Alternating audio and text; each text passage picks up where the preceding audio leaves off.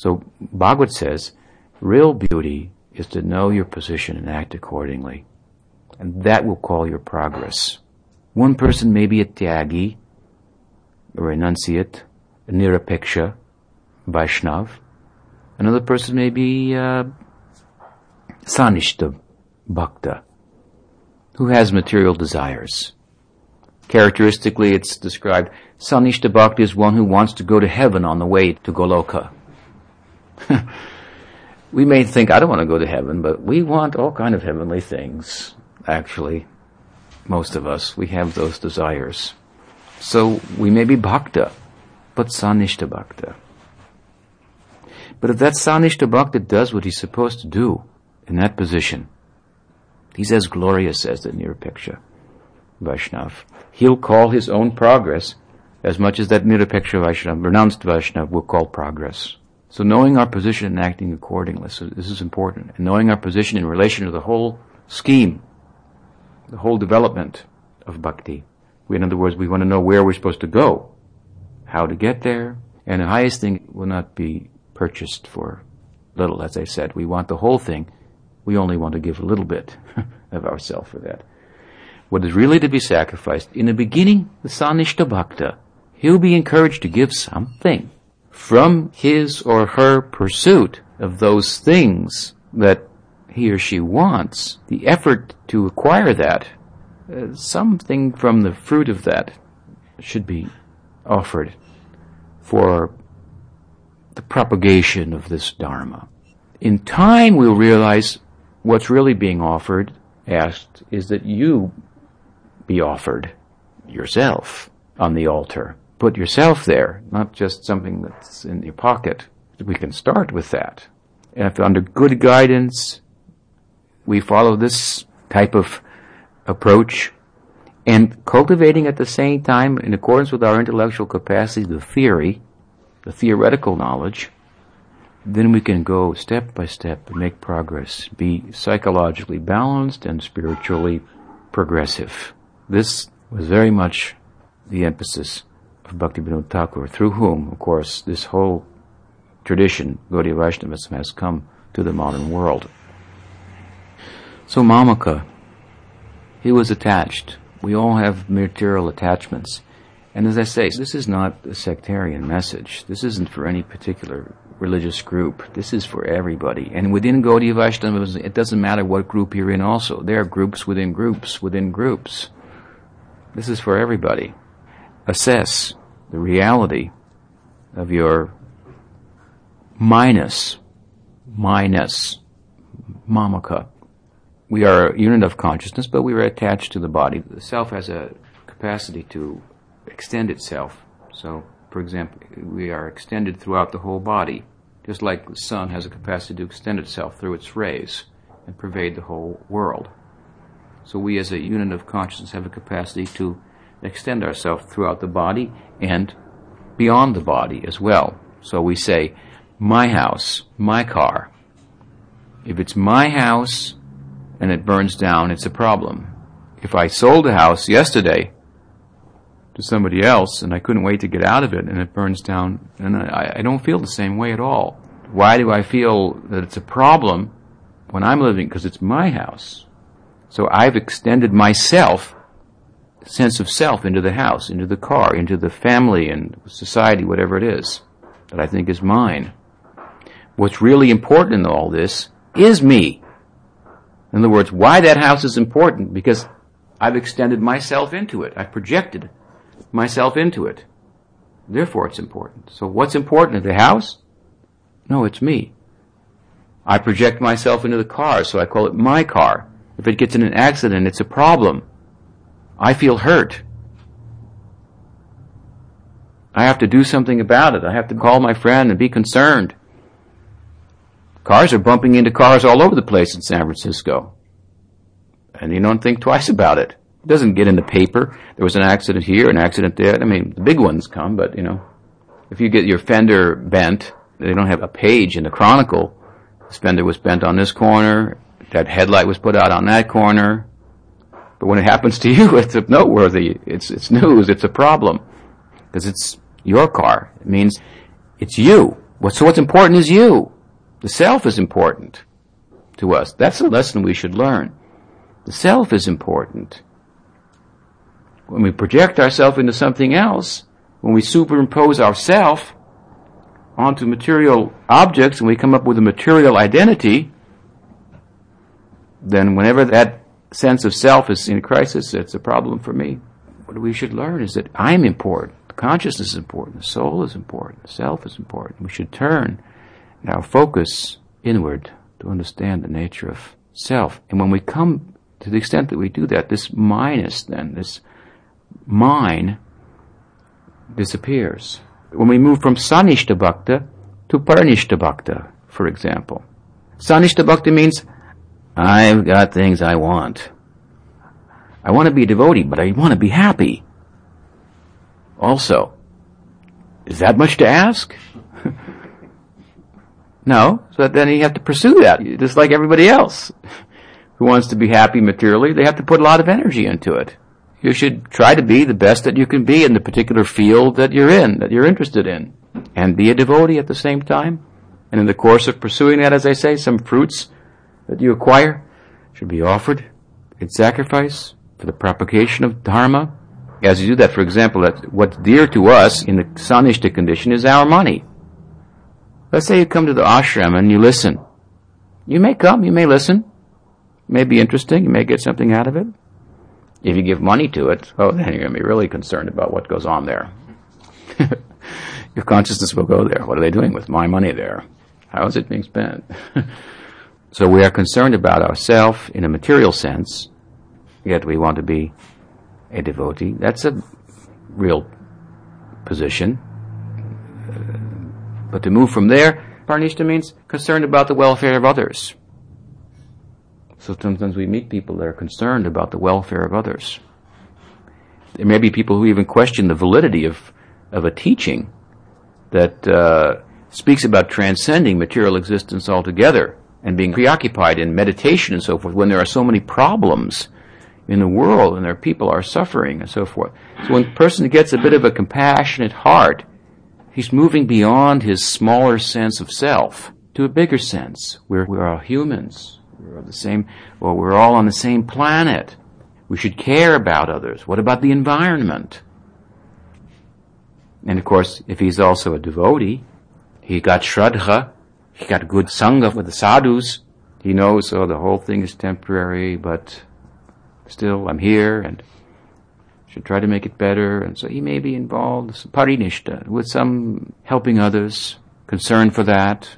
He's a bigger person than just sanishta. Now, of course, these categories are much in between, gray and so forth, but from parinishta to nirapeksha. And ultimately nirapeksha, he's so absorbed in this ideal that he can't spend any time in anything else, making a permanent solution. He's absorbed himself in the practice, meditation, and culture and so forth. And if he does anything in relation to others, it's to help them to get involved. Only that. We're dealing with different degrees of minus. When we get to the nirapeksha, this kind of devotee, he is free from the general sense of minus, that it's mine. He's detached. Ayati, a tyagi, and a devotee, a monk, for example. And free from the material sense of minus, because he's in a devotional school, he's cultivating a minus of another type, that Krishna's mind. Minus is the problem and minus is the solution. Krishna's mind. This is the ideal of Gaudiya Vaishnavism. Every cowherd in Golok thinks Krishna's mine. Every cowherd thinks, I'm his best friend. Every one of them thinks, I am the best friend. Of all of Krishna's friends, he likes me the most. Every one of them feels like that. And every one of them is right. And every gopi thinks he's mine, but I'm not sure.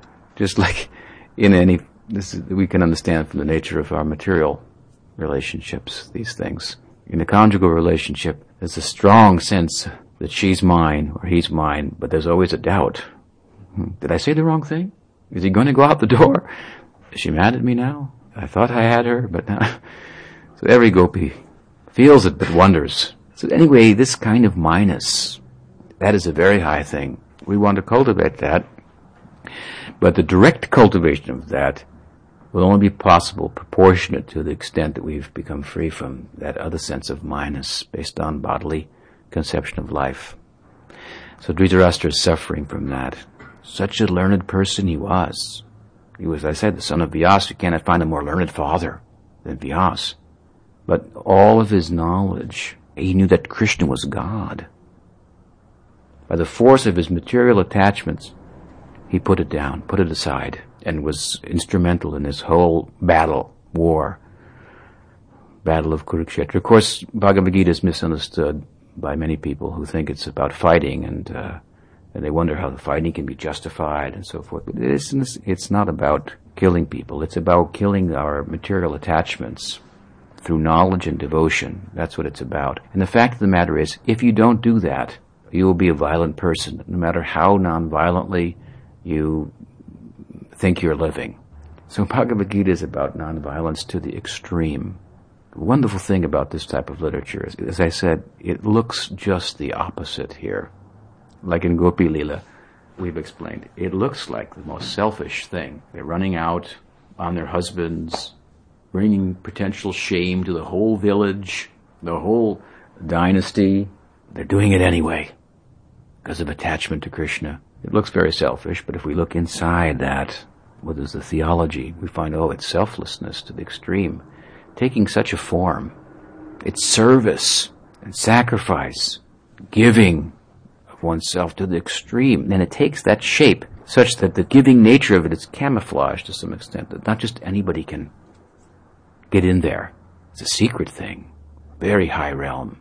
The whole of Golok looks like the opposite of what we teach. We teach detachment, and Golok looks like a bunch of people attached to their home, to their family, to their houses, their cows. So service, bhakti has different expressions. But we should know this without a doubt. What we see in Gopi Lila, for example, Krishna Lila with the gopis, inside of that is selflessness to the extreme. So we have to start with this. This is what it's all about. You can collect all the information you want about Krishna Lila, and it's a beautiful literature and very attractive to read. But we can deceive ourselves in thinking we've gone somewhere just by collecting information. The real test is to what extent are we becoming attached. Not that we've just got some new religious doctrine or jargon and we can regurgitate it and sound like we know something more than somebody else that hasn't heard the information. And we should try to avoid all these kind of traps. Most people, the majority of people that come to this kind of tradition, even if over years, need to deal with very basic issues. They should be educated theoretically in so many things. It's true, especially if they have the capacity, if they have a good teacher who can educate them. But he should see to it that they thoroughly understand progress in that direction to such a high thing as Braj Bhakti, for example, which Bhagavad-gita alludes to. Progress in that direction will be determined practically when we look to see in detachment, in the happiness that comes from that. There's a story of one guru had a disciple, taught him many things, and then went traveling for many years. Came back and found that disciple who was previously living just simply along the bank of the river, hearing the message from his Gurudev. Somehow, when his Guru had gone in his absence over years, he got distracted. He complicated his life. He got a partner, he had children, he had a cow, and so many things developed. So when his Guru came back after many years, I said, come, sit by the river. I'll tell you what I learned in my travels. He said, Gurudev, I want to come, but you just came at the wrong night. I've got cow to milk, and I've got a baby to feed, and my wife is sick, and I've got to do this, and so many things are calling on me. So many things are holding me back that I can't come. It's such unfortunate that you would have come tonight. Not that tomorrow would have been better. Actually, I have all the things to do. So Gurudev said, that's all right, there's no problem. So many things are holding you back. Anyway, I will go and bathe in the river. So he bathed in the river, and then shortly afterwards, the disciple is at his house, and he hears, help! Help! Help! Disciple comes in, there's Gurudev, holding on to a branch of a tree that's floating in the river, and he's holding it, and it's about to take him down the river. He's holding it. Help! Help! The disciple says, Gurudev, what's the matter? This tree is holding me. It's taking me down the river. The disciple says, well, Gurudev, let go.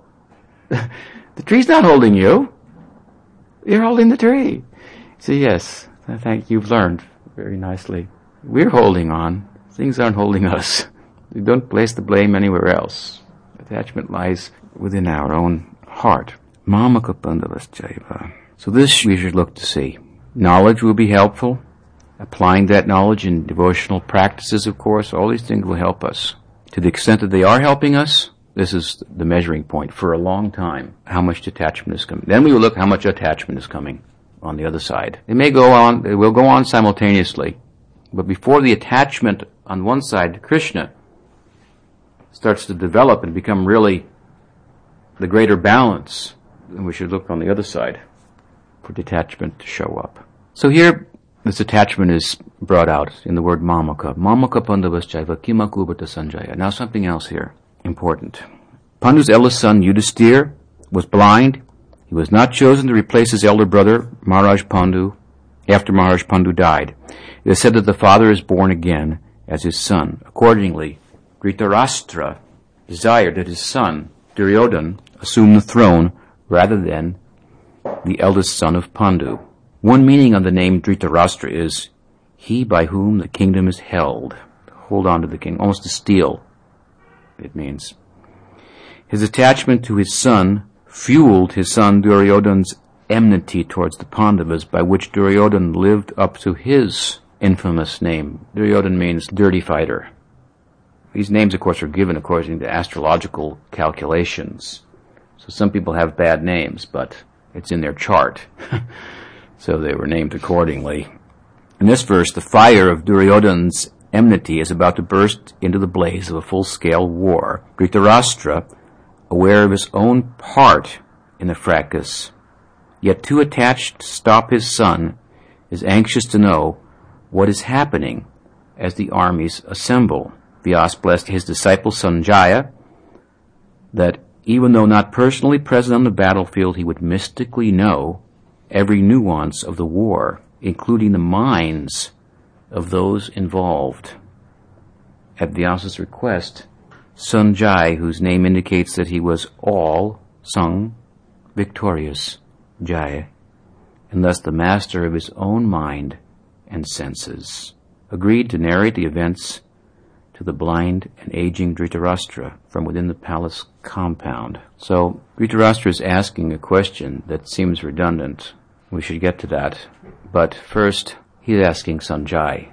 So we are also taught here in the first verse that the problem of minus that we're suffering from can be solved by approaching the right person, by inquiring. Sanjaya means, as I said, all victorious. So one who is all victorious means one who has conquered over the mind and senses. What does Rupa Goswami say? Vacho vegam manasa krodha vegam jiva vegam udara pashta vegam etan vegan yovasaheta dira sarvam apimam pritivim sasishat. Sarvam apimam pritivim. He becomes, who controls the senses, the king of the world. Sarvam apimam pritivim means earth, king of the earth. Sashishat, and everyone becomes his disciple, whether they recognize it or not. It doesn't matter.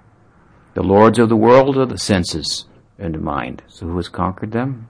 He's all victorious. Such a person should be approached. Nibritatarshair upagiyamanat bhavosadatchotra manobiramat kautama shloka gunanavarna. Sukadev Goswami is described like this. Nibritatarshair. If we explain something that we realized and understood, that will have great impact on the listeners. If I'm speaking to you about detachment, but I'm attached to many things, then you can listen for a long time, but it won't have much effect on your heart. We know ourselves that if we believe in something, we experience something, we can speak about it with greater force, even materially. If we've been there and saw that, to tell someone about it, even if we can't explain it, if we've been to a movie that was just so good, even if we cannot explain it in words to our friends, just the fact that we've experienced and we try to communicate that will be compelling, more compelling than the review that we can read in the paper. So this kind of person we should have connection with. Now the redundancy here is an important point. In other words, he's asked Sanjay, a fit person, a qualified person, blessed by his Guru Vyas, on the battlefield of Kurukshetra, which is Dharmakshetra, my sons and the sons of Pandu have assembled to fight. What did they do? Well, they assembled to fight. What did they do? They fought, would be the obvious. Why question? They're there, they're assembled to fight. What did they do? So why is he asking, what did they do? Because of one word in this shlok. What is that word? We'll discuss it. Dharmakshetra. Knowing well that Dharma was on the side of the Pandavas, Dhritarashtra refers to the battlefield in terms of its sacred heritage. The earliest references to the sacredness of Kurukshetra are found in the Jabal Upanishad and Shatapatha Shruti. According to Srimad Bhagavatam, Avatar Parashuram performed sacrifices at Kurukshetra. Its sacredness brought Krishna's father, Vasudeva, there during the solar eclipse. Vasudeva also performed sacrifice in Kurukshetra on that occasion. As we shall see, the extent of its sacredness exceeds even these well-known histories. So the idea is here that they assembled to fight, but what did they do? There's a question of whether they will fight or not. And what the outcome will be is unpredictable, because Kurukshetra is also Dharmakshetra. So sacred places have an influence, and we should try to make our place sacred, our place of living, to whatever extent we can. The lesson, of course, one of the lessons here is that we should know the value, the influence of a place, and certain places we should avoid. They will not be in our interest. And certain places we should gravitate towards. I just came from the holiest of places, Vrindavan, but unfortunately, it's also one of the most unholy places. That should not deter us entirely from going to holy places, but it should help us to understand what the essence of a holy place is. The essence of a holy place is the holy people who live there. Therefore it's said, even to go to a holy place without hearing from saintly persons who reside there is more or less to have wasted your time. Narottam Thakur has said that visiting holy places is just a bewilderment to the mind. He means, if you don't take advantage of saintly persons who live there and hear from them, dharmasya tattvam nihitam guhayam. The truth of Dharma is hidden in the hearts of saintly persons. We have to try to bring it out. Position ourselves in such a way as to draw sympathy from them, that it will come out. Therefore, when Vidura wanted to go on pilgrimage, what did Yudhisthira say to him? Bhavad vidha bhagavatas tirtha bhuta swayam vibhu tirti kurvanti tirtani santastena gadabrita. Yudhisthira told him, what is the use of your going on pilgrimage to holy places? You verily are a place of pilgrimage, because you carry in your heart the Lord wherever you go. Holy places foster unholiness, unfortunately, as much as they foster holiness sometimes. Because people who are born in those places, involved in those places, by circumstance, for example, of birth is a good example, they become accustomed to the place, they become proud. I'm born in a holy place. You can find in Vrindavan so many people. I once went on a pilgrimage to Radha Kund, the sacred lake of Radha in the Braj. And so, with some friends to discuss there and so forth, and we were attacked, harassed by so many people who claiming themselves to be residents there, because Chaitanya Mahaprabhu said, and the Goswamis taught, that you should go to Vrindavan and take shelter of the people who live there. So they said, if you want to visit Radhakund, first you must touch my feet. Some dirty fellow is telling me, you touch my feet and give some money. And this is the teaching. I said, the teaching is Trinado Pisunichena, to be more humble than a blade of grass. That is the teaching I heard. Did you hear that teaching? No. I am a Brajbasi. I am Brajbasi. You must touch my feet. Give some donation, then you can come. So my disciple Gurudas was there. So I said, he is Brajbasi. I will touch his feet. I touched his feet, and we went on, much to their dismay. But as I say, the knowledge that is there and the piety of the place it can be abused. So holy places can be bewildering to us. Present-day Vrindavan is a good example of it. But if we know the essence of those holy places, saintly persons, and we go and seek them out, somehow to find them, hear from them, then we can really take advantage. So holy place, sacred place, Dharma Kshetra. Kurukshetra was a holy place for various reasons. It was known to Dhritarashtra, but the extent of its sacredness, that is a very secret thing.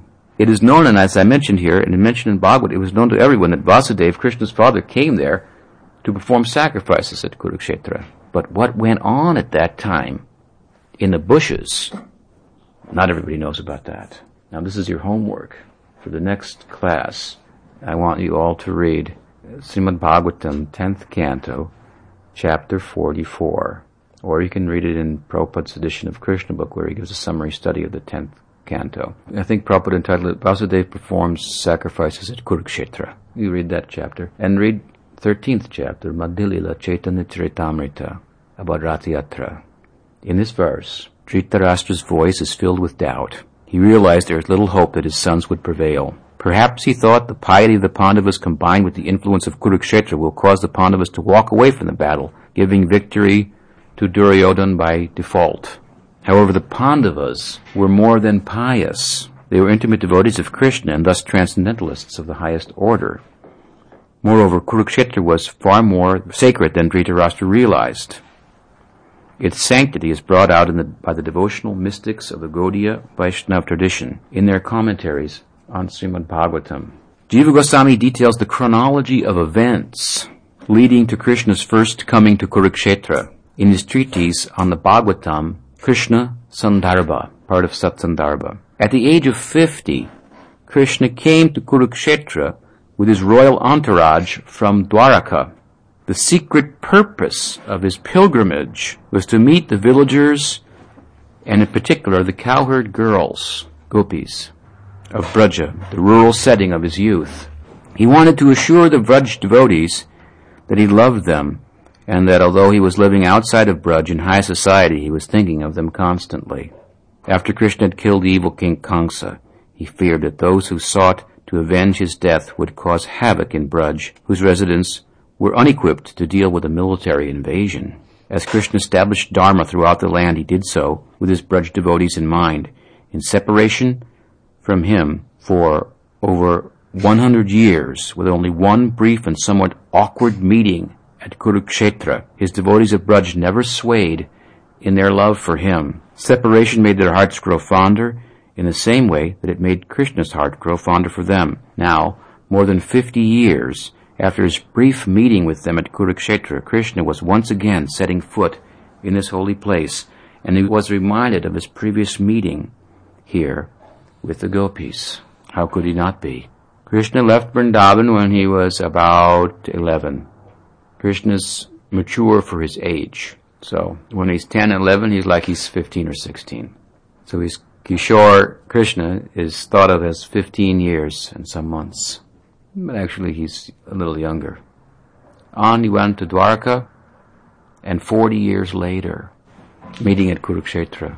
Briefly, now again this is the end of his Leela, Kurukshetra war, right near the end.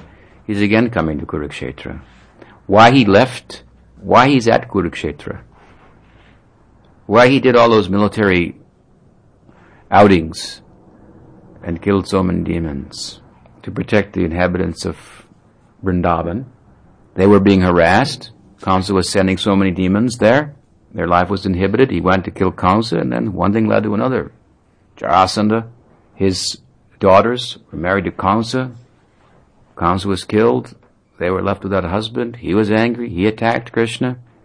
Krishna moved the whole group to Dwarka. If they had come into Braj, then, there's no military forces. They're all cow people. So to protect them, and moreover, to show the measure of their love, he stayed away for so many years. And their love only increased and increased and increased. He met them at Kurukshetra when Vasudeva went to perform sacrifices after the killing of Kamsa. Previously, he sent a message to them. Previous to that, a message through Uddhava, most learned in his group outside of Vrindavan. Oh, he reasoned with them. He spoke philosophy to them to pacify them. They could not hear that. They had no interest in Gyan, the knowledge of the difference between the body and the soul and the all-pervasive nature of Vishnu. He's everywhere. Why are you crying? But as Uddhava looked and saw the tears, the extent of them, that they couldn't even sew together a flower garland, practically. The tears were making it impossible to do just ordinary tasks. He could understand that the love of these inhabitants of Vrindavan and the gopis in particular was extraordinary. It made spiritual knowledge that he came to offer them, to solace them with, small in comparison. Now after that, Krishna is again at Kurukshetra, not at this Bhagavad-gita time, but the first time, coming with his father to perform sacrifices, riding on an elephant, surrounded by royal entourage and so forth. And the village people from Vrindavan are also there. Krishna's mother comes forward, and father. Yashoda, foster father and mother, it may be thought. Yashoda and Nanda Maharaj, and Krishna's with Devaki and Rohini. But seeing the love of Yashoda, Devaki practically admits, he's your son. Whoever loves him the most, that's his real mother. The love you have is so extraordinary, and I can see in him a kind of love for you that I don't see in him for me. We're talking, of course, of a gradation of spirituality. We're a gradation of selflessness. After selflessness, in general, getting rid of that minus, then mamaka, then gradations of that all the way up to Dwarka and Mathura and Vrindavan and Gopis. This is Mahabhagavata. Mahabhagavata means different kinds of Mahabhagavata. Beginning, middle, end. In one sense, they are all gradations of prem.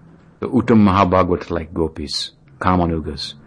And beneath that we have Sambandhanuga and other types as well. Vaidhi Bhakta Prem. So when Devaki could see the measure of the love of Yashoda, she admitted, oh, he's actually your son. By the law of affection we can understand Krishna is actually the son of Yashoda and Nanda Maharaj. And while that talking is going on, Krishna sitting in the lap of Mother Yashoda, still greater selflessness is calling him. This is what attracts Krishna. Greater selflessness. That of the gopis in the bushes, and Balaram notices it. So he gets up and excuses himself. He finds an excuse. Baldev is servant of Krishna. He's God, but he positions himself as servant. He's elder brother. In that sense, he's worshipable by Krishna, but he takes it upon himself to take care and serve, protect Krishna always. So when he sees the fever of Krishna's love for gopis, so close to them now, they're just around the corner. Just like, remember when I was a young boy, my father and mother would sometimes take us on camping trips with another family or something like that, and cousins, or go camping, and then they'd be sitting around with the parents, but the kids would always be kind of looking for that chance to get out behind the trailer and into the woods and play and do things free from the encumbrance of parental guidance and insights. So Krishna's thinking like that, and Balaram can sense it. And Balaram is not going to be present with Krishna when he's with the gopis. His nature, his relationship is different. So he excuses himself, distracts the parental sector, which he's part of. He's part of the parental sector. He's Krishna's friend, but his friendship is mixed with some parental love. That's why Yashoda will never let him go as much as possible, except on his birthday. She will not let Baldev leave the house without instructing him, take care of Krishna. Every morning, Krishna's going cow herding. Every morning, again and again, without fail, Mother Yashoda gives a lecture to Balaram. Watch him, protect him in every way. So he has some parental affection as well. He distracts the parental sector. See, this is also the nature of his friendly love, favorable also to conjugal love. This Vatsalya Bhakti is in conflict with Madhurya. Mother Yashoda wants Krishna to take a good night's rest, but gopis want him to come out at night. So there's conflict. So you cannot get away from conflict. Conflict is not a bad thing. It's like the conflict in Bhagavad-gita. Krishna's asking Arjuna to enter the conflict with desire, fight there, and transcend his minus and so forth. And when we go to the other side, there's conflict there, but the conflict has its proper application. Therefore, Bhaktisiddhanta Saraswati Thakur used to say that religion means only proper adjustment. That's all. This is Braj. This is the meaning of Braj given by Jiva Goswami and Gopal Champu. A unique meaning. He says that place in which all things possible. Kama, the all-devouring enemy of the world, Krishna teaches in Bhagavad-gita, has its application in Golok. It's inconceivable. In Parakiya, inconceivable to us. This is the idea of Krishna and Braj. All things possible, all things harmonized, all things with a proper application, properly centered. Anything is possible. We reject nothing. All things possible and appropriate. All things appropriate when properly centered. Even a conflict. Gopis want to pull him out at night, and Mother Yashoda want to keep him in at night. Balaram has some parental affection, but he more has friendly affection, Sakya. That Sakya is very favorable to Madhurya. So he's here helping to make an arrangement for it to be possible. Distracts the parents that Krishna can go into the bushes and meet with the gopis. And there he meets them. There he embraces them. And he laughs and makes some joke. Why? To make light of what he's done. At least on the surface. He's gone away. They had Rasa Leela, consummated their relationship, unbeknownst to anyone else, of course, except a few of Krishna's confidential friends. But it took place. He acknowledged their love for him, and he acknowledged his love for them, and then he went away. Now it's 40 years later. So he's making light, so that he can minimize. But gopis are not taking it so lightly. So when they don't just smile back, this is of course just loving exchanges between Krishna and gopis. Krishna then speaks philosophy. He starts speaking about the nature of the world is such that the Supreme God deals with people just like the wind. It assembles clouds and disassembles them, brings things together and then separates them. The separation that you have experienced from me and I from you is beyond us both. It's in the hands of God. So he's saying, I'm not to blame.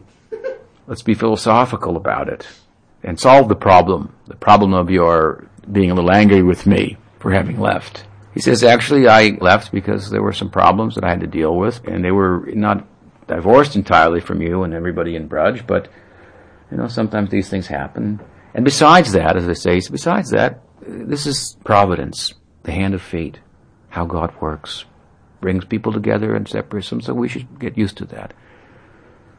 Now, gopis, they're just simple village girls, so you would think they'd go along with this. But they didn't go along with it at all, because they're not just simple village girls as they appear to be. They're great mystics, yogis, yatis, nirapiksha, Vaishnavas, Shuddha Bhaktas, Prema Bhaktas. That gopi love is such, as I said, a high thing, so high. From beginning point, Sanishta Bhakti, all the way to Prema Bhakti, that Braj Prema, such a distance to move, to go. We should hold it above our head. Pujala Raga Patavauravangi. Bhaktisiddhanta Saraswati Thakur used to say, keep this ideal high above your head. His message was this: don't try to see God. Act in such a way that God will want to see you.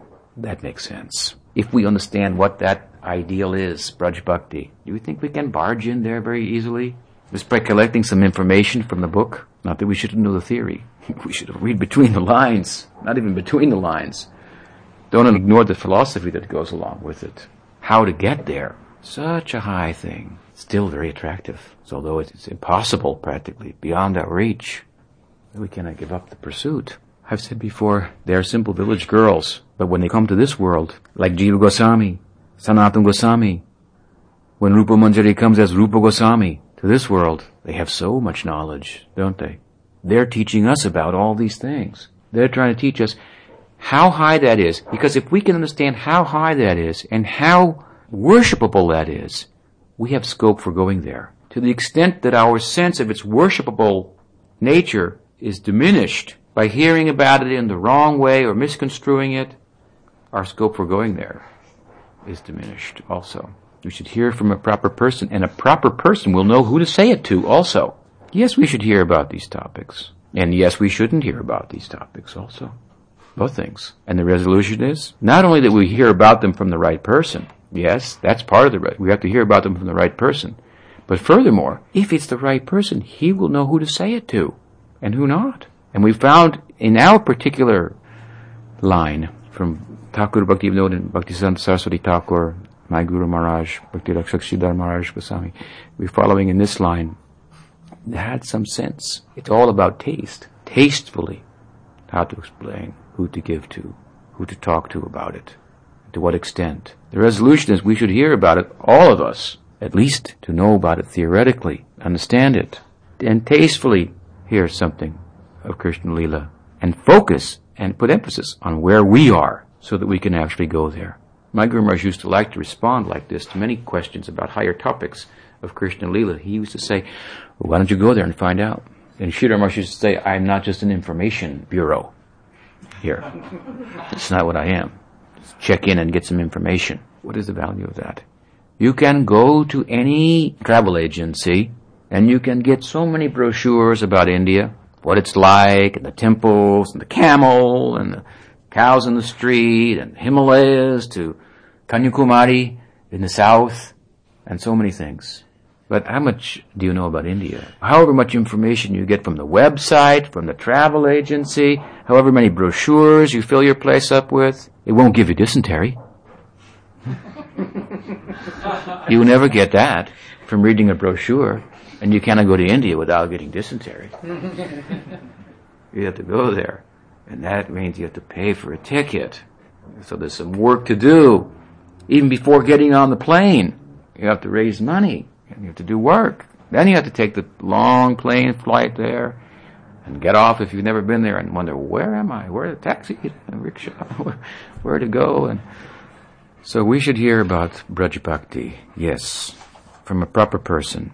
But a proper person will know how to explain it and how to emphasize in his preaching, such that we don't end up just becoming information collectors and think we've gone somewhere. And we don't suddenly now, as a Sanishta Bhakta, mount the pulpit and just become the tyrant who's going to teach everybody that they should be doing something higher because he can repeat something from a book. Oh, it's not good. Krishna went, he's talking with them in the bushes. He tries to tell them, anyway, what can be done? God is separating people and bringing people together. It's not my fault. But those gopis are not just dumb village girls like they look. They know all philosophy. So what do they say? Well, that's very nice, but you're God. You can't fool us. God is separating everyone, but you're God. So, now what? Checkmate. And he admits it. He bends down. Mai bhakti ribhutanam mrittatvaya kalpate. Tushtyat yad asin matsneha. Bhavatinam madhapanam. He says, Mai bhakti ribhutanam amritatvaya kalpate. He says, you're right. Actually, I'm God. I admit it. And people approach me for eternal life. Mai bhakti ribhutanam amritatvaya kalpate. And I give it easily, really, in comparison to what you're getting. And what you're getting is my heart right now. And I bend down, Radha, and I touch your feet. Matsneha. The love with which you've approached me is so different from what other people approach me, how they approach me, and what they want from me, that I have to give everything to you. I bow down to you for the second time. I did it in the night of the Rasa Leela, and I'm doing it now. Wherever I am, my heart is with you, stolen, taken completely. The way that you've approached me, that kind of love is so, with such intensity, with such selflessness. I'm purchased by that. I surrender to that love. I worship that. Krishna surrenders to them. And they say, Uschate nalinanava padada vindam, yogeshparai hridi vichinja gadabodam, samsarakupam patito taradavalam geham dusham manasi udayat. So they, in their own veiled language, explain to us something about that love that they have. So wonderful. They say, Ahushchate nalinanava padada vindam. Oh, you, with the lotus navel, beautiful Krishna. Ahushchate nalinanava. Padadavindam Yogishwarair Krivachintyagada Bodhai. There's the yogis, they approach you, they're very learned. They practice yoga, meditate to attain you. And there are Gyanis, Bodha, they approach you also. Karmis, they perform big sacrifices to approach you. We don't have the patience of yogis, that kind of mind control. We don't have the intelligence of the Gyanis. We're just village girls. We don't have the resources to perform big sacrifices. This is our position. Krishna has surrendered to them, and of course, they love him. He's their worshipable object. So, as soon as he surrenders, they let him off the hook immediately. No. They're saying, but anyway, we're just village girls. Samsara kupam. We are in the well of samsara. That's our position. We just want you as you are. We want to be part of your family. We want that Nanda Maharaj is our father-in-law, that the elder son of Krishna is our brother-in-law. This is what we want. These simple things.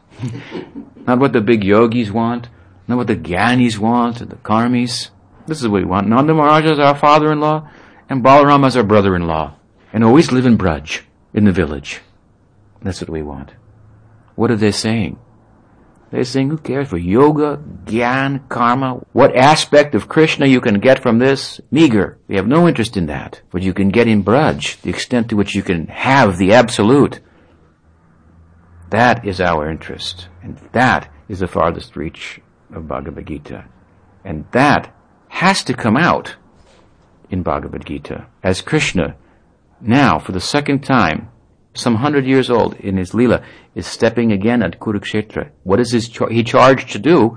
Speak about Dharma to Arjuna. What is he charged to do? Speak about Dharma to Arjuna. Where prem, love, is worshipable by God himself, and he admits it.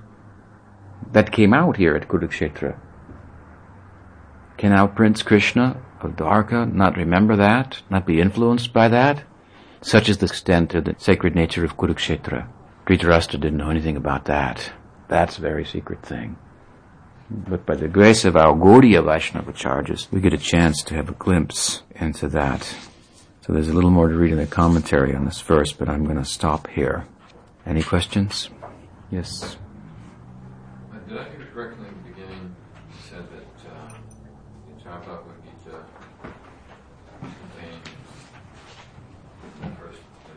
contains the first chapter and in the first verse. In a sense, yeah, you can draw it out. So in this first verse we have Mamaka. The whole Bhagavad Gita is about attachment, which is the whole problem of life. This is the despair. The chapter is called Yoga of Despair. So he's in despair because of attachment. So that's the whole problem. Mamaka, in one word. And Sanjaya, of course, means, as I said, to approach someone who's capable of ending despair, who's ended despair, who's no longer a slave to the mind and senses himself, to approach such a person. And where will you find such a person? At a holy place, like Kurukshetra, Dharmakshetra. So if we talk about these three words, then in a nutshell we can bring out the whole essence of Bhagavad Gita in the first verse. And first chapter, again, in the sense of its being yoga of despair. And so many persons are introduced in these beginning verses who are players, who are from the Mahabharata. They're introduced in the Gita if we just entered into the Mahabharata in this section of Bhagavad Gita. And if we study those persons, their thinking and the characters, their characteristics and so forth, then there's so many things that are taught in Bhagavad Gita to be learned from just the study of those characters. So this chapter is not a chapter to skip over. Yoga of despair, so that it may be possible that from despair, which is the basic condition of material life, it's a condition of despair, we can come to a happy solution. In other words, it's just like they say about persons who have drugs, and when they really understand that you got a problem, then it's the beginning of the solution. We are drugged, we are addicted to sense gratification. We really understand what a problem is, to what an extent the problem is. So we have to throw up our hands and say, Hare Krishna, help. And help will come. Solution is at hand. Help will come, but then he would say, now do this, now do that, now do this, now do that. So if we resist the help, and then as I said, we're not trinada pisanichena. Good help is coming, but I'm resisting. Trinada Pisanicana means to stop resisting good help. You ask for help, it comes. Oh, but that's too hard. Suffer then, remain in despair. But a good guide will help us by taking us, just pushing us just enough. We have to be prepared to be pushed a little bit. Just enough. Go to the next stage. Another question? You mentioned Vaidhi Bhakti praying. Yeah. Could you elaborate on that a little more? There was a bhav in the prema of Vaidhi Bhakti. Sometimes the word prema is used only in relation to Braj. And only in relation to, sometimes only in relation to Sakya, Vatsalya, and Madhurya. But in a broader sense, prem's love of God, so the different kinds of love of God, besides the Braj prem. And so Vaidhi Bhakti leads to a kind of love of God that is also influenced by knowledge. The knowledge that the object of one's love is God. The Braj prem is, this is conspicuous. The absence of the knowledge that Krishna is God makes knowledge conspicuous by its absence. They don't think that Krishna is God. Their love is so intense that they think of him only as their lover or as a son or friend. Even if he shows himself to be God by doing something extraordinary like lifting Govardhan Hill, the cowherds just put their sticks up to help him. They don't think that he can do it alone. But outside of that realm, then, the further we go out of that, Mathura, Dwaraka, Ayodhya, Vaikuntha, where different manifestations of that same Krishna are the deity and the object of love of the devotees, then as we go out further, stepping outside of Braj, the knowledge of the godhood of Krishna is a factor in that love. So Vaidhi Bhakti can be worshipper of Krishna, a Vaidhi Bhakta can be worshipper of Krishna in Dwaraka, like all of the Jadus. Uddhav, we sometimes call Jnani Bhakta also. Or then more characteristic also, I should say, is then Vaikuntha. So the worship is in awe and reverence, or this, anyway, I guess, a sense that the object of my love is God is a factor in the love. You see, that brings some element of calculation into the equation. And Braj Prem, Kamanuga Prem, particularly, of gopis, without any calculation. Even Sambandhanuga in Braj Prem has some calculation. Sambandhanuga means love of Krishna's parents for him, friends, and servant friends. There's a reason for loving him. He's my son. A reason that's accepted in society. He's my friend. You understand? There's a slight, tiny element of calculation involved. You understand? In Gopi's love, it doesn't exist. There's no reason for it. They shouldn't be doing it. There's no sambandha. That relationship is not allowed. They're doing it anyway, going with that kind of love. This is the full limit of what Mahaprabhu came to teach. He came to teach everything, but he particularly came to experience that and say, such a thing is the highest ideal. And if you have appetite for that inside you, then in touch with Chaitanya Mahaprabhu's teaching, that will come out. And then if you will cultivate that at a certain point. Following on his question, and you were mentioning, well, to hear the pastimes or not to hear them, how can someone who's on the path of Vaidhi Bhakti Prem, begin to develop the other type of love you're talking about, which we refer to as Ragatmaka love of the residents? Well, first of all, in our group, in our sampradaya, this is a Ragamarg sampradaya. So if we practice Vaidhi Bhakti, we are practicing Vaidhi Bhakti mixed with Raganuga Bhakti, if we understand our sampradaya. Because if we are attracted to this sampradaya, and therefore we join it, take our diksha in this sampradaya. Why? Why is it we do that? If we did it right, because we heard about it, and that's what we wanted. What is the sampradaya about? It's about Braj Bhakti. Mahaprabhu came to give what? Dasya, Sakya, Vatsalya, and Madhurya Prem of Braj. This is what he came to distribute. So if we are attracted to this sampradaya, then because we thought it out, we listened, we heard this is what it's about, so therefore we joined it. So it must be that some capacity for that kind of love is dormant in our heart. So that means Raganuga Bhakti. So some raga has to be involved. So we are practicing Vaidhi Bhakti mixed with Raganuga Bhakti. And proportionate to the degree that our traction for one of those relationships is developing, maturing, and so forth, then we're moving from the Vaidhi Bhakti to mixed Vaidhi and Raganuga to pure Raganuga. Pure Raganuga, the pure practice of Raganuga requires that one cultivate Bhakti for Braj in two bodies. Seva Sadhaka Rupena Siddha Rupena Chatrahi. In the Sadhaka Deha, practitioner's body, and in the Siddha Deha. When we practice this Vaidhi Bhakti mixed with Raganuga Bhakti, under good guidance, we go through different stages. Shraddha, faith, Bhajana Kriya, Anartha Nivritti, Nishta, Ruchi, Asakti. In Asakti, we glimpse the Siddha Deha by realization.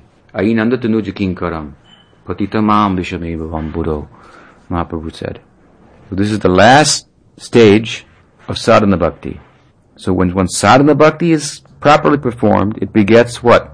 Bhava bhakti. That Siddha Deha is a bhava deha. That spiritual body is a body made of spiritual emotions.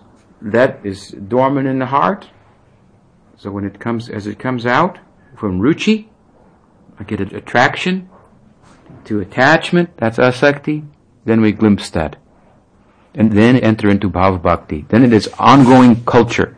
Bhava Bhakti has some relationship with Prem and some relationship with sadhana. Bhava Bhakti is a ray of the son of Prem. So it's basically about Prem. But there's a culture that continues, which is sadhana, Krishnanushīlanam, in Bhava Bhakti. The culture is ostensibly the same as in Vaidhi Bhakti, but it's different because this Bhav has been awakened. So it means one will hear and chant, just like he does in sadhana bhakti, do this Vaidhi of hearing and chanting, but in a particular way. Particular names of God and particular pastimes will be attractive and so forth. So it's a natural kind of progression. It's not that we just shift gears at a certain point and decide, maybe we didn't know so much about it, what we were involved in and so forth. So maybe some devotees are getting an education, theoretical education about some of these things. But my answer to the question is we are all doing Raganuga Bhakti mixed with Vaidhi Bhakti. And as Rag develops, then Vaidhi recedes. Rag means attachment. So as attachment for Krishna develops, then the impetus for serving is that Rag. It's no longer Vaidhi rules that say you should do this because this is good for you, you shouldn't do that because that's bad for you. It doesn't matter anymore. That person may even do something that's bad for others. It's possible. Apiched, sudaracharo, padite mamanam nibhak, sadureva samantavya samyagda vasito hisa. Theoretically, it may be possible. But he has rag. Chaitanya Charitamrita says also, there is jata rati, Raganuga, and ajata rati, Raganuga. But in our line, from Bhaktisiddhanta Saraswati Thakur, there is a strong emphasis on Jatarati, Raganuga. Jatarati means who has attained Rati, Bhav. Because so many things are going on in the name of Ajatarati, Raganuga. Raganuga is not an easy thing to understand. Raganuga, Ragatmika. It's not easy to understand that Krishna is God. At all. These are very difficult topics. Very subtle thing. How that love can look just like selfishness, as I said before. So, because so much goes on in the name of Ajatarati, Raganuga. It means Raganuga without Rati. Bhaktisiddhanta Saraswati Thakur has emphasized, don't try to see God, act in such a way as that God will want to see you. Hear, chant, practice, be patient, so forth. But theoretically then it's possible before Rati to practice Raganuga. But as I'm also explaining, we are doing that, mixed with Vaidhi Bhakti. What is the qualification for Raganuga? Basic qualification is that one is no longer requires, in order to be motivated to practice, scriptural injunctions or human reasoning. Now you take away all human reasoning. That means when you go to a class, you hear a lot of human reasoning, good reasoning, why you should do this. why you should serve Krishna, why you should give up attachment. You no longer need to hear that anymore. You don't need that anymore. You don't need to hear, Scripture says this, Scripture says you shouldn't do that. It doesn't matter. You don't need to hear it. You don't need to abide by it. Because your bhakti is going on anyway. Because you have rag. That's raganuga. Now, look around and see who's in that position. Otherwise, we can't talk about raganuga bhakti. It would be good to get an education about it. And we should aspire for that. It's not just about collecting information. That's why Bhaktisiddhanta Saraswati Thakur restricted his disciples from reading certain books and so forth. Not entirely, but to some extent. My reason why I was prompting the question is because Vaidhi, without that ideal, without that deep inspiration of what is the ultimate reality we're working towards as with our sadhana, then as Bhaktisiddhanta says actually in the pamphlet we published at the Curriculum 32, whatever it was, the last one of us, that the sadhana bhakti will become mayavad. Well, that vision of what is the actual ideal of his sadhana. Yeah, no, he says not Vaidhi Bhakti, but unless you know Artha Pravritti, yes, and you only focus on Artha Nivritti, then you just end up nirvishesh. You may not have an Artha, but you don't have anything that is worth attaining. Because my point is, but my point is, yes, but my point is that anybody who joins the sampradaya, they should know from the very beginning what is the goal, what's it about. Many, many, many years ago, on the sidewalk in Los Angeles, in front of Prabhupada's temple, I was a new bhakta, and one devotee said, an older devotee said to me, most of the people who join us, they end up going to Vaikuntha and worshipping Vishnu. They don't go to Goloka. And I started to cry. I thought, what? Of course, I found out it wasn't true.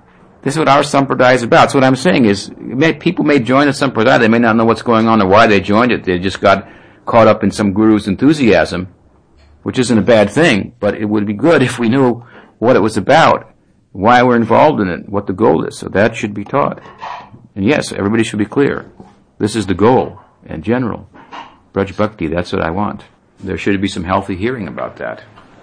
I guess what I'm also trying to say is that just like the owls and the bowls and the bowls, and so many Prakati Sahajas, all those 13 apasampradayas, there's also, Karta Bhaja, which is, and what is it, worshipping of the group, Samaj Bhajan, the worship of the group, and these are also causes for deviation, and we see you can be initiated by some form of sampradaya, but the owls and bowls also think they're in the line of Mahaprabhu and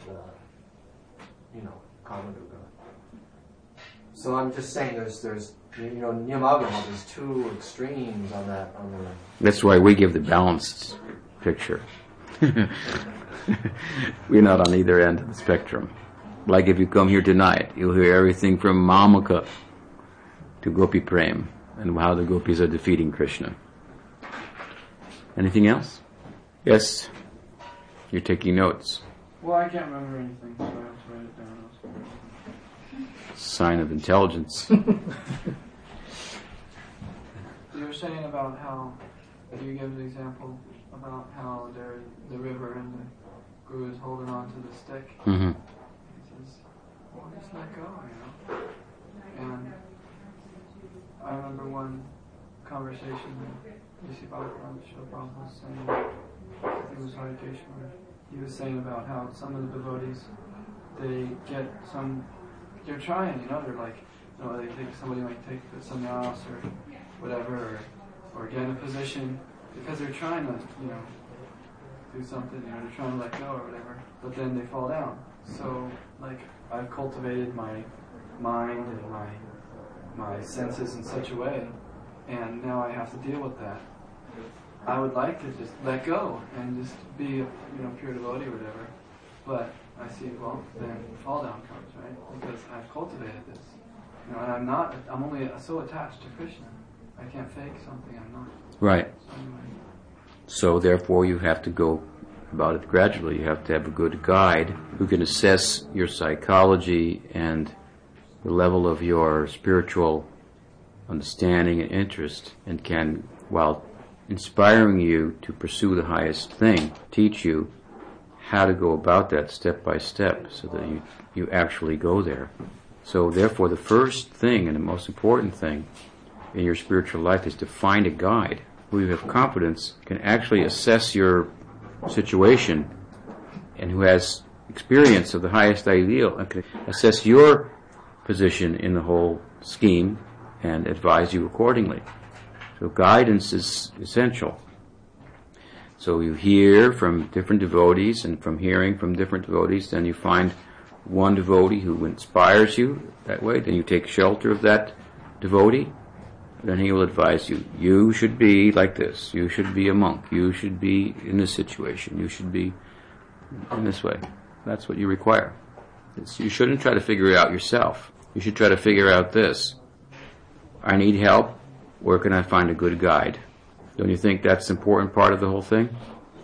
That's the most important. Right. So that's what you have to focus on. Because then all your issues about what you should do and how you should approach it, it's solved by answering that one question. And your earnestness and interest in the subject should be such that it will attract good guidance to you. And if you're honest and sincere about it, you'll know when good guidance comes before you, and you'll take advantage of it. By hearing again and again, and if you're sincere and you actually want to take the next step, your heart will be conquered by a good guide. And you'll be so relieved that you're in good hands.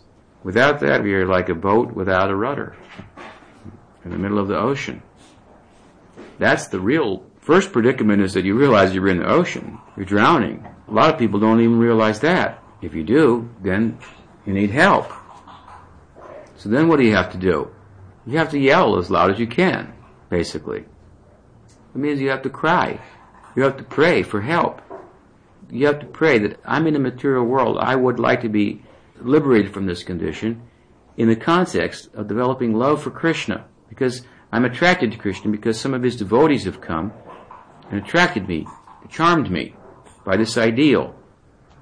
So you have to pray to Krishna, please send me a guide who can throw me a rope and pull me out.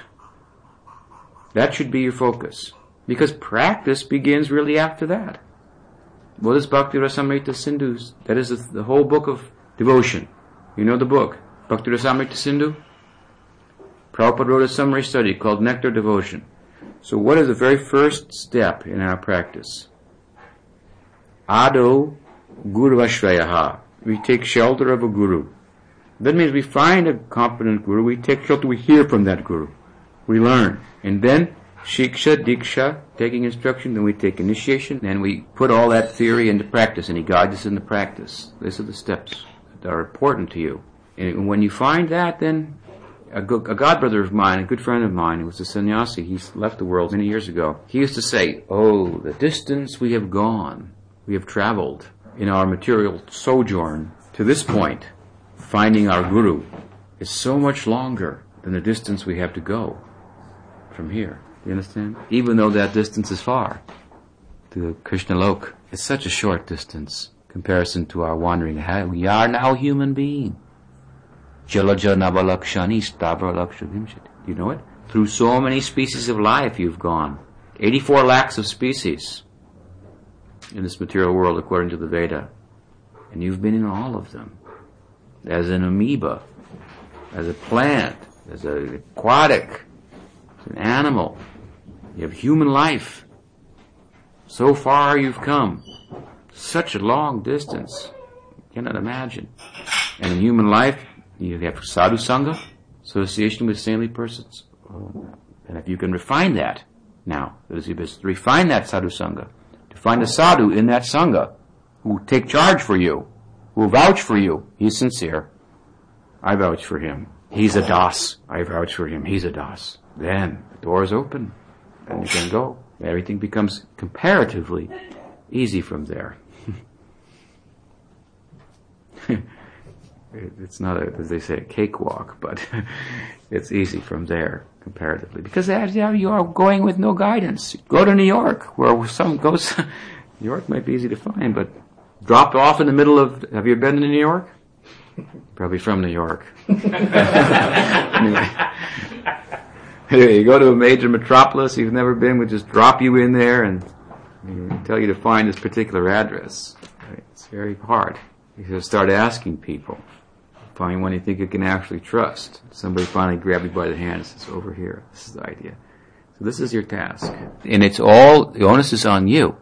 Because to find a real guru, it requires that you understand what it means to be a real disciple. When you get yourself in the mentality of a real disciple, servant, do you know what it means to be a servant? Sure you do.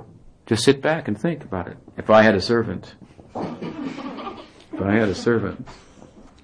you'll know exactly how a servant should be. Try to cultivate that mentality. Okay? And then a corresponding manifestation. See, that's divine. When you think, I want to serve God, that's divine. That's worshipable, those thoughts, those feelings. So that will attract a corresponding divine manifestation. We call that guru. Guru is your own self coming before you. Your own prospect coming before you. This is explained in Chaitanya Charitamrita. What does prospect mean? Prospect means my hope, what I could be. I have a disciple, and once after she was with me for some time, a friend of hers wrote a letter and said, well, I'm happy for you that you're there and everything, and but anyway, I hope that when you look in the mirror, you can smile. So he didn't really understand what it was all about, and he was just... So she wrote back to him, she said, actually, when I look in the mirror, I don't see much to smile about, but when I look at my guru, then I smile. What she meant, I liked it, what she meant was, when I see my guru, I see what my hope is. I could become such a devotee. I could have such love for Krishna. If I look only at myself, well, then I find this is a problem. When before our guru, we should feel two things. How incapable I am, and at the same time, what potential I have. Both things. My conditioning, oh my goodness, is so high, and I'm so low, but a hope comes also. I could become. Such a prospect is there for me. Such a possibility. Because he will address our conditioning and address our potential as a liberated soul also. So, relative to our own heart culture, what we want, so you will get. If you're only making a plaything out of this, then that's the kind of guru you'll get. And it will be a farce.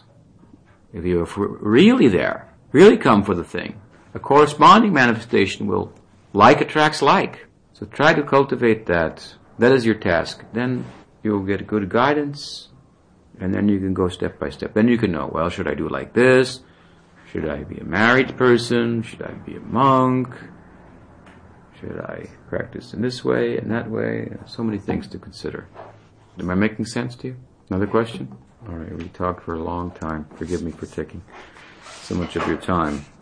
So we'll stop there, and I think then we can take some prasad, discuss casually. Shri Krishna Prasad ki jai, Srimad Bhagavad-gita ki jai, Sri Krishna Arjuna ki jai, Gauri Vaishnav Guru Parampara ki jai, Gaur Bhaktavinda ki jai, Gaur Premanandi.